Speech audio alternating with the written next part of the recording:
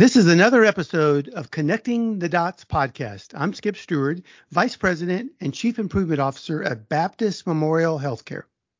Hey, everybody. I'm H.F. Mason. I'm a General Surgeon and Chief Medical Officer at Baptist Memorial Hospital DeSoto and Chief Quality Officer for the Baptist System. And hi, everyone. I'm Jake Lancaster. I'm an internal medicine physician and the Chief Medical Information Officer for the Baptist System. Well, folks, today we have a treat for you. We have Vickie Pisowicz and Shana Padgett from Value Capture, and we're going to be talking about systems thinking and Center of Habitual Excellence. And I'm really excited about this conversation. But before we jump right into it, Vickie and Shana, if you would tell us a little bit about yourself and your role there at Value Capture, and we'll jump into the conversation. Great. Thank you, Skip. It's just wonderful to be here. And thank you for inviting us into this conversation. My name is Vickie. My background is in mechanical and aerospace engineering, but I've been in healthcare for like the last 23 years. I started this journey at Alcoa when we were the safest company in the world. And we were benchmarking the world for the best management system, the best business system that would allow for a learning organization to sustain those results and to be able to keep everybody engaged and learning. We did find Toyota, and so I was really lucky to be part of a group that learned the principles of the Toyota production system directly from Toyota and spread that within the system. And when I was there, if you're familiar, Kent Bowen and Steve Spear were also helping Toyota understand how they might be able to teach these ideas faster. So was able to be part of that wonderful experience of codifying the principles in the rules in use, which was published with the Harvard Business School in Decoding the DNA of the Toyota production system. Mr. O'Neill was retiring from Alcoa and wanted to apply these ideas in healthcare back in the year 2000 and asked if I would help make that transition and see what we could do in our community. Our community had formed a partnership with the PRHI in terms of thinking about how all the different stakeholders could come together and create a safer environment.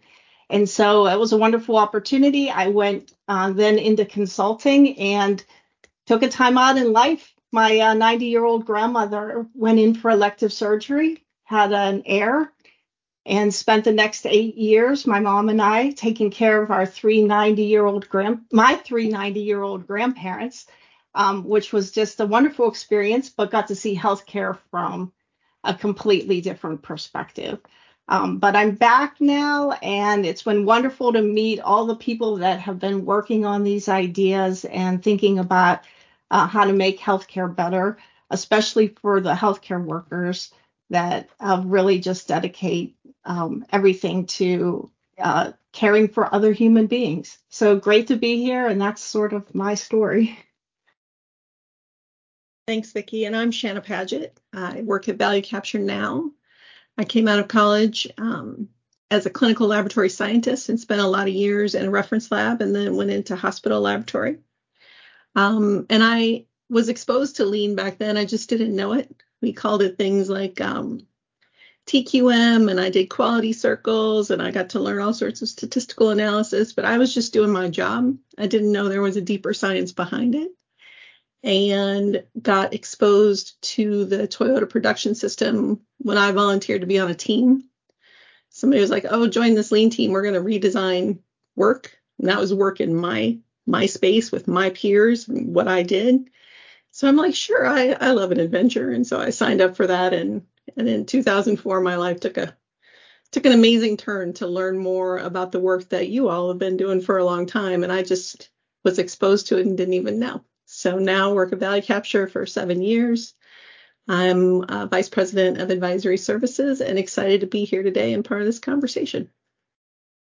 Well, Vickie and Shana, once again, thank you very much for being on the podcast. We're so glad you guys are here. And although our listeners can't see this, I'm holding up a Value Capture book. It's a playbook for habitual excellence, which is it's a collection of talks that Mr. O'Neill gave through the years. And Vickie, that kind of leads me into my first question. I know you spent time at Procter and Gamble, and then you were at Alcoa, and almost everybody's aware of the great work that Mr. O'Neill did, and you guys at Alcoa, making it, as you said, become one of the safest companies in the world, if not the safest company in the world. And so it's really two questions. Number one, what was it like working with and for Mr. O'Neill? And tell me a little bit about the Pittsburgh Regional Healthcare Initiative. How did that come about, and how did Mr. O'Neill get associated with that? Yeah, what a wonderful question. Thanks. I've had a number of experiences and mentors, including Mr. O'Neill, that really have changed my life. When we were at Alcoa, it was not only had we become the safest company in the world, but the values that are involved in respecting every individual and allowing people to be successful at work allowed the whole organization to be habitually excellent in everything that we did and everything that we pursued. And so that really was a great experience to have firsthand. If you're not familiar with Paul and how he approached everything, he basically had 3 questions that kind of guided how you would look at the world and how you would think about creating excellence in your organization.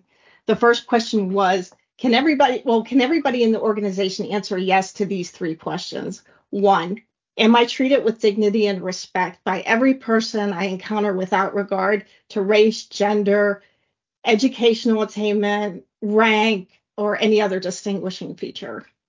The second question was, am I given the tools, training, resources, encouragement, et cetera, to make a contribution to the organization? And he would always say, this is the important part that adds meaning to my life.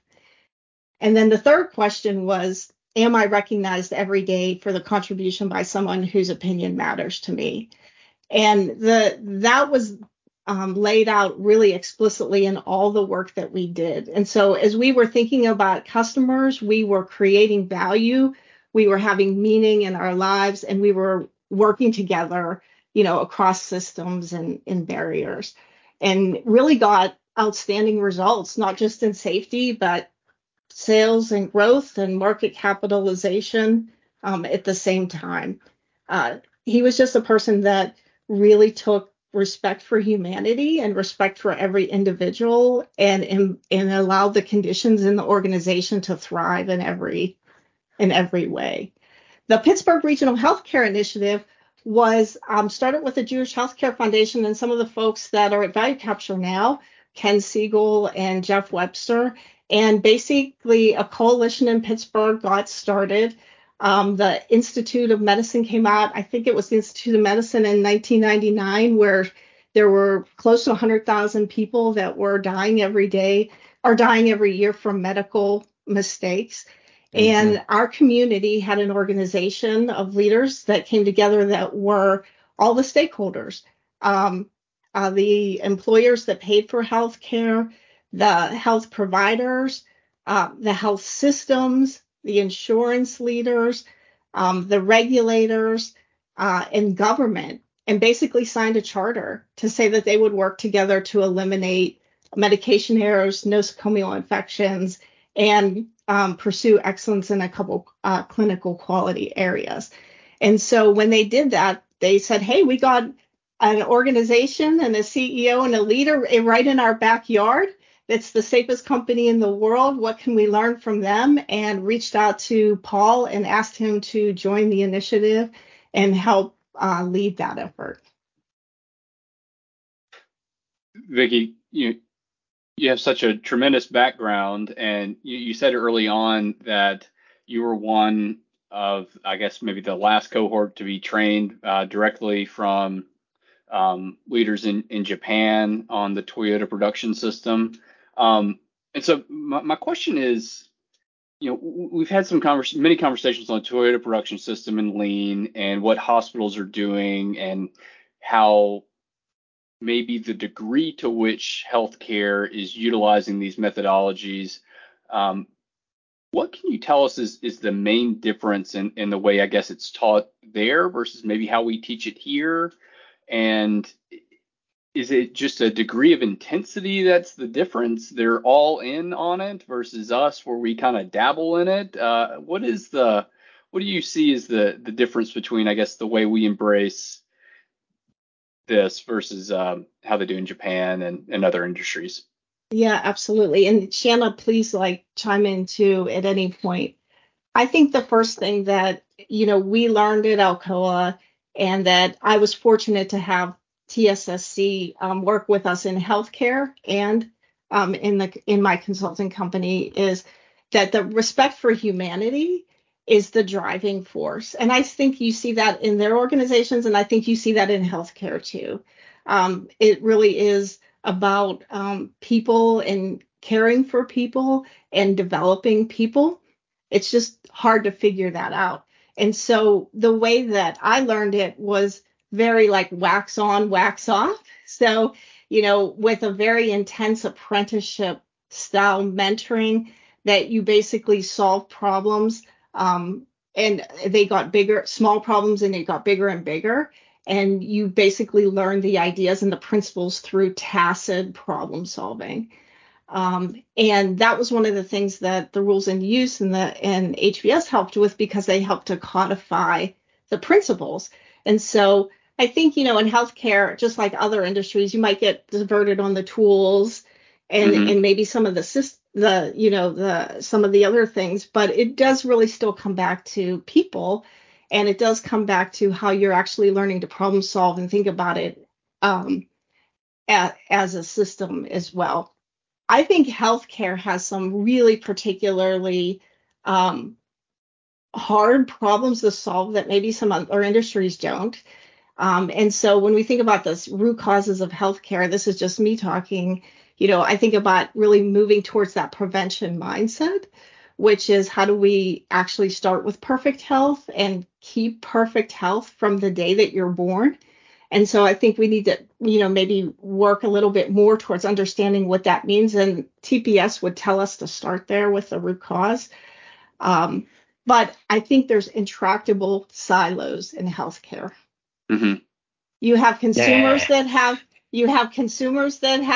need the health that's paid by their employers, that's provided by health systems where providers may or may not be part of that health system, that has an intermediary of health insurance that's regulated by the government. And so in organizations that are all under one roof, that's a lot easier to solve. In healthcare, figuring out how to get these silos on the same page with the goal of value towards the consumer, with the same language and way to see the system and understand the system, is I think a bigger challenge. Hey, Jeff, what I just heard is that healthcare is unique and that none of this stuff applies to us. Exactly. Oh, no, I hope you didn't hear that, because the principles are the same. No. And Shana and Vickie, we were going to talk about systems design and systems thinking, and, that, how important is it when we're thinking about improving anything, whether it's, a process on a ward or whether it's a process on an assembly line, how important is it to look at it as a system? And a system is a collection of parts working together to achieve the goal of the system, whatever that is. And we hear, well, every system is perfectly designed to get the results that it gets. Talk to us a little bit about that. Yeah. Shana? You want me to take that, Shana, or you want to go with it? Just before we dive in there, I would just say, I think the other thing in healthcare that I think we grapple with is sort of the science and the art. And I certainly don't want to attempt to school a couple of physicians on that, but we do grapple with what are the processes where we can apply lean and where are the places where it couldn't possibly apply. Yeah. And I think by creating those sort of false equivalencies, we get in our own way of applying what should be simple, translatable, transmittable, repeatable but we create some barriers ourselves. So there are the silos that Vickie talked about, and then there are the things we create on our own that we do have control over. We could behave differently in those spaces. So not to go back to that, I just don't want to miss. Everything is not intractable. Some of it is our own making, and we could do differently. Hey, Shana, to that point, I do think sometimes we'll have some issues or a problem, and we'll say, "Oh, this is a good lean project where we're gonna bring in Skip's team to help fix this one," and then we have other ones where we just go about a normal messy way of solving it.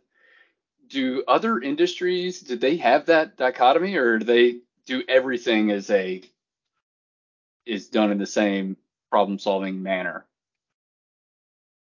Vickie, this is your space. I've lived my whole life in the mess. So what would you say? Yeah, I think that's one of the challenges, is that this is a way of thinking that is beyond just problem solving or like an operation strategy or a project mode. And so getting that thinking in place and it deriving is the culture and the way of doing things throughout the whole organization, not as something separate, is a really important factor for success. And I think you see those challenges in every industry. So you're saying that I need to bring Skip into every project that we have and every problem that needs to be solved. No. Again, you're going to have to grow your team some more, Skip. I think, again, just to make sure we're clear, right? It's the principles. And if we can apply the principles, we'll be thinking it in everything, in all work that we do. And guys, when the name of your company is Value Capture. So, I mean, that leads me to believe that you guys place a lot of emphasis on value for the customer. And in the healthcare system, our ultimate customer is our patients, but also within the system, we have our internal customers. And how important is it for us to truly define what value is, not only for our patients, but also within the system that we're working in at that time, what value is? Because it seems like until we really understand what that is, we can't really improve the system or even design a system. Talk to us a little bit about that. Go ahead, Shana.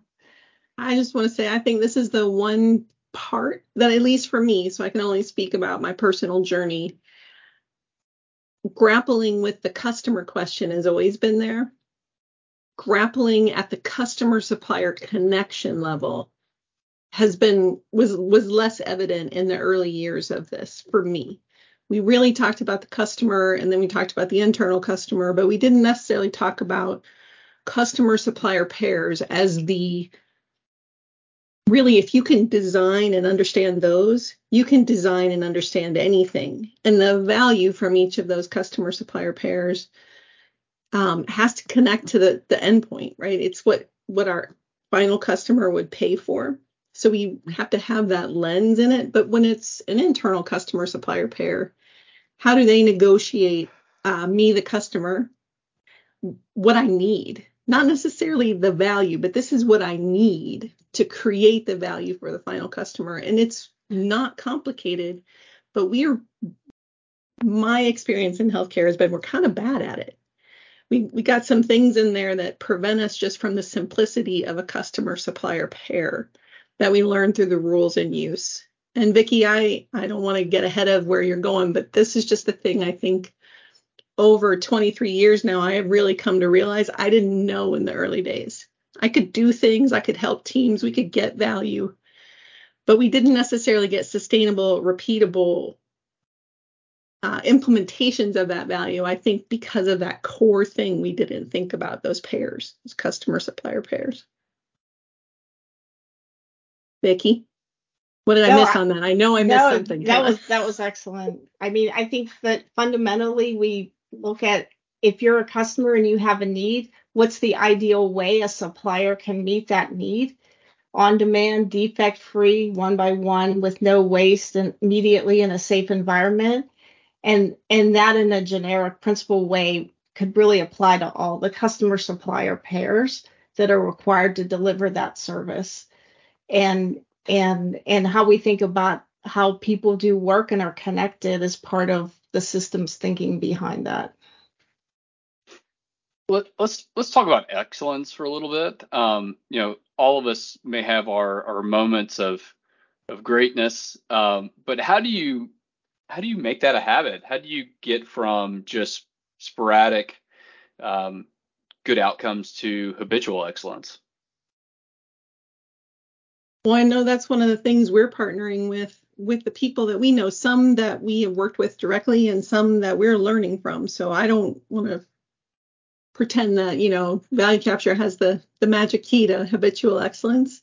But I think Mr. O'Neill had the right mindset.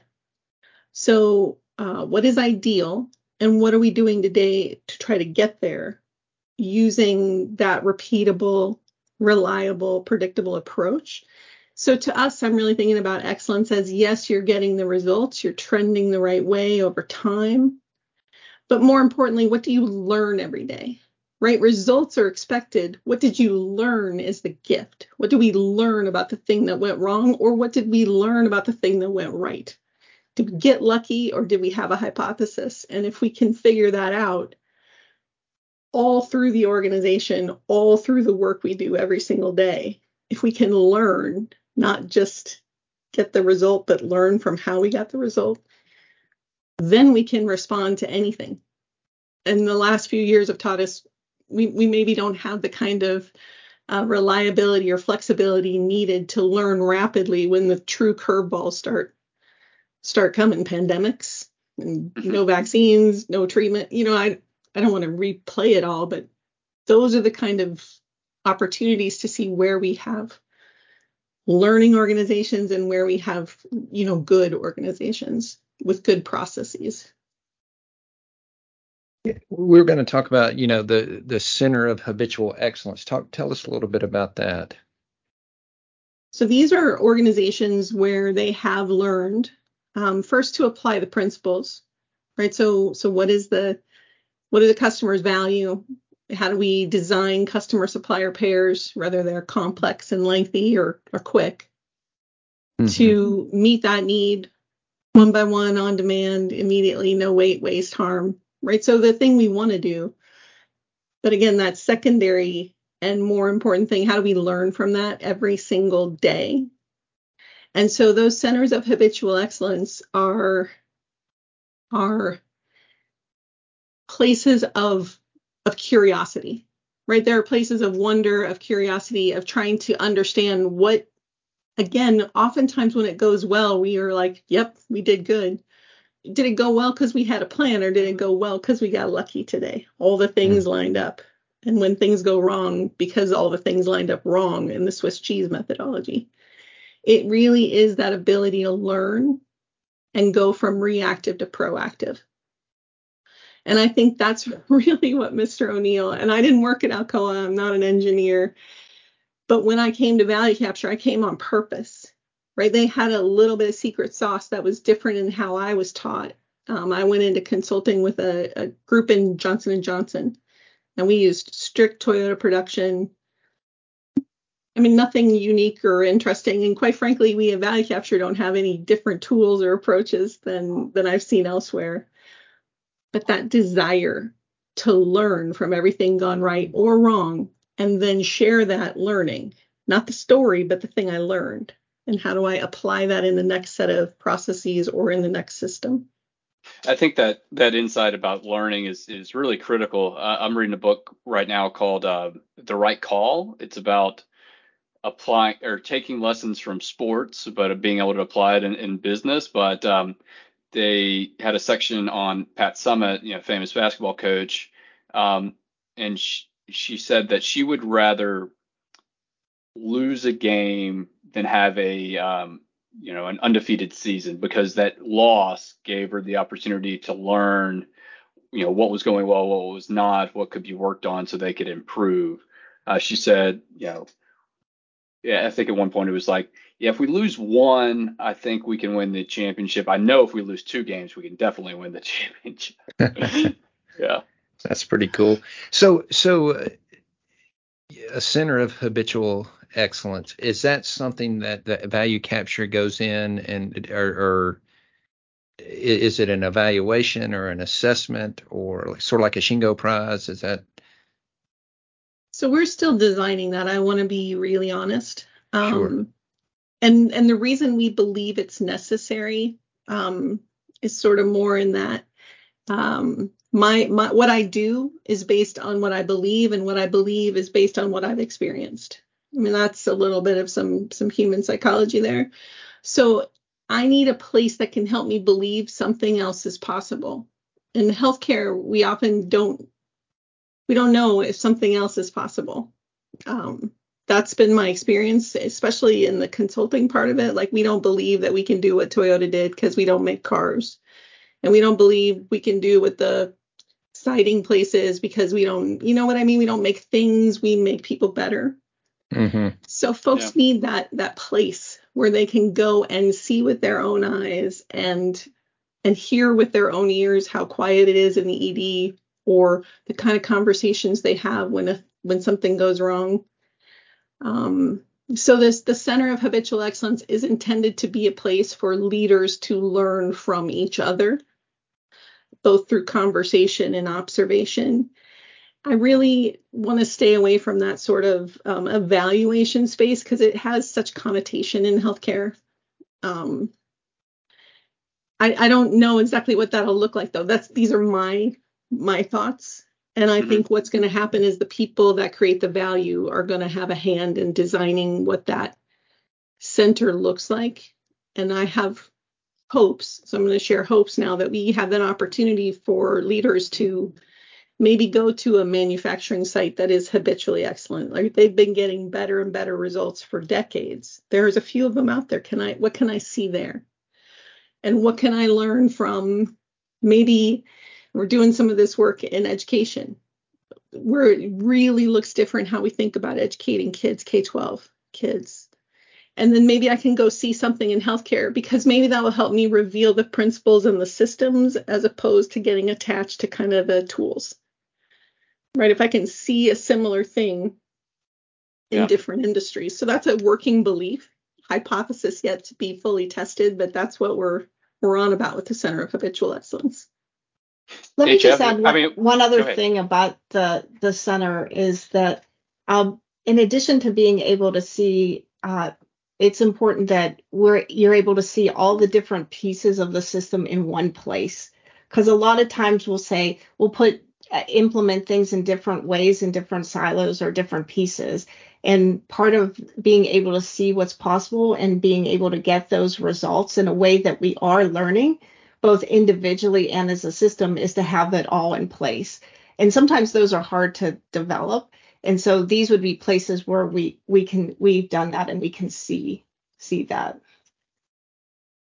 Hey, Jeff, I was going to say, it almost sounds like that trip y'all took to Intermountain to see how they, operated and used different things. Is that, it's probably a little bit better of a framework, but, is that's Shana, is the goal is to have places that are known for habitual excellence and bring others in to see how they operate? Right. And in that non-competitive way. So Intermountain, or it you was guys totally as collaborative. well, right? Different hospitals, different sizes, different challenges, different patient mixes, but the principles apply. And if you design your systems to reflect that, you can demonstrate the results over time. And Shingo helps us design that. Toyota helps us design that. But we really believe that is exactly that place where leaders can collaborate and learn and get real honest with each other.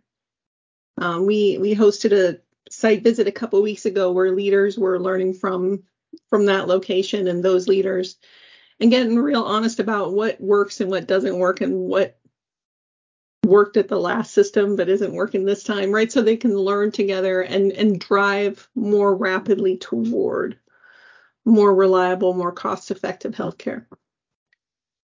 Shannon and Vickie, one last thing I'd like to point out that has really, doing these podcasts, we've had people in healthcare, we've had people in all different sectors, and I was looking back at the three questions that Mr. O'Neill would ask. Am I treated with respect? Am I given the tools and the training?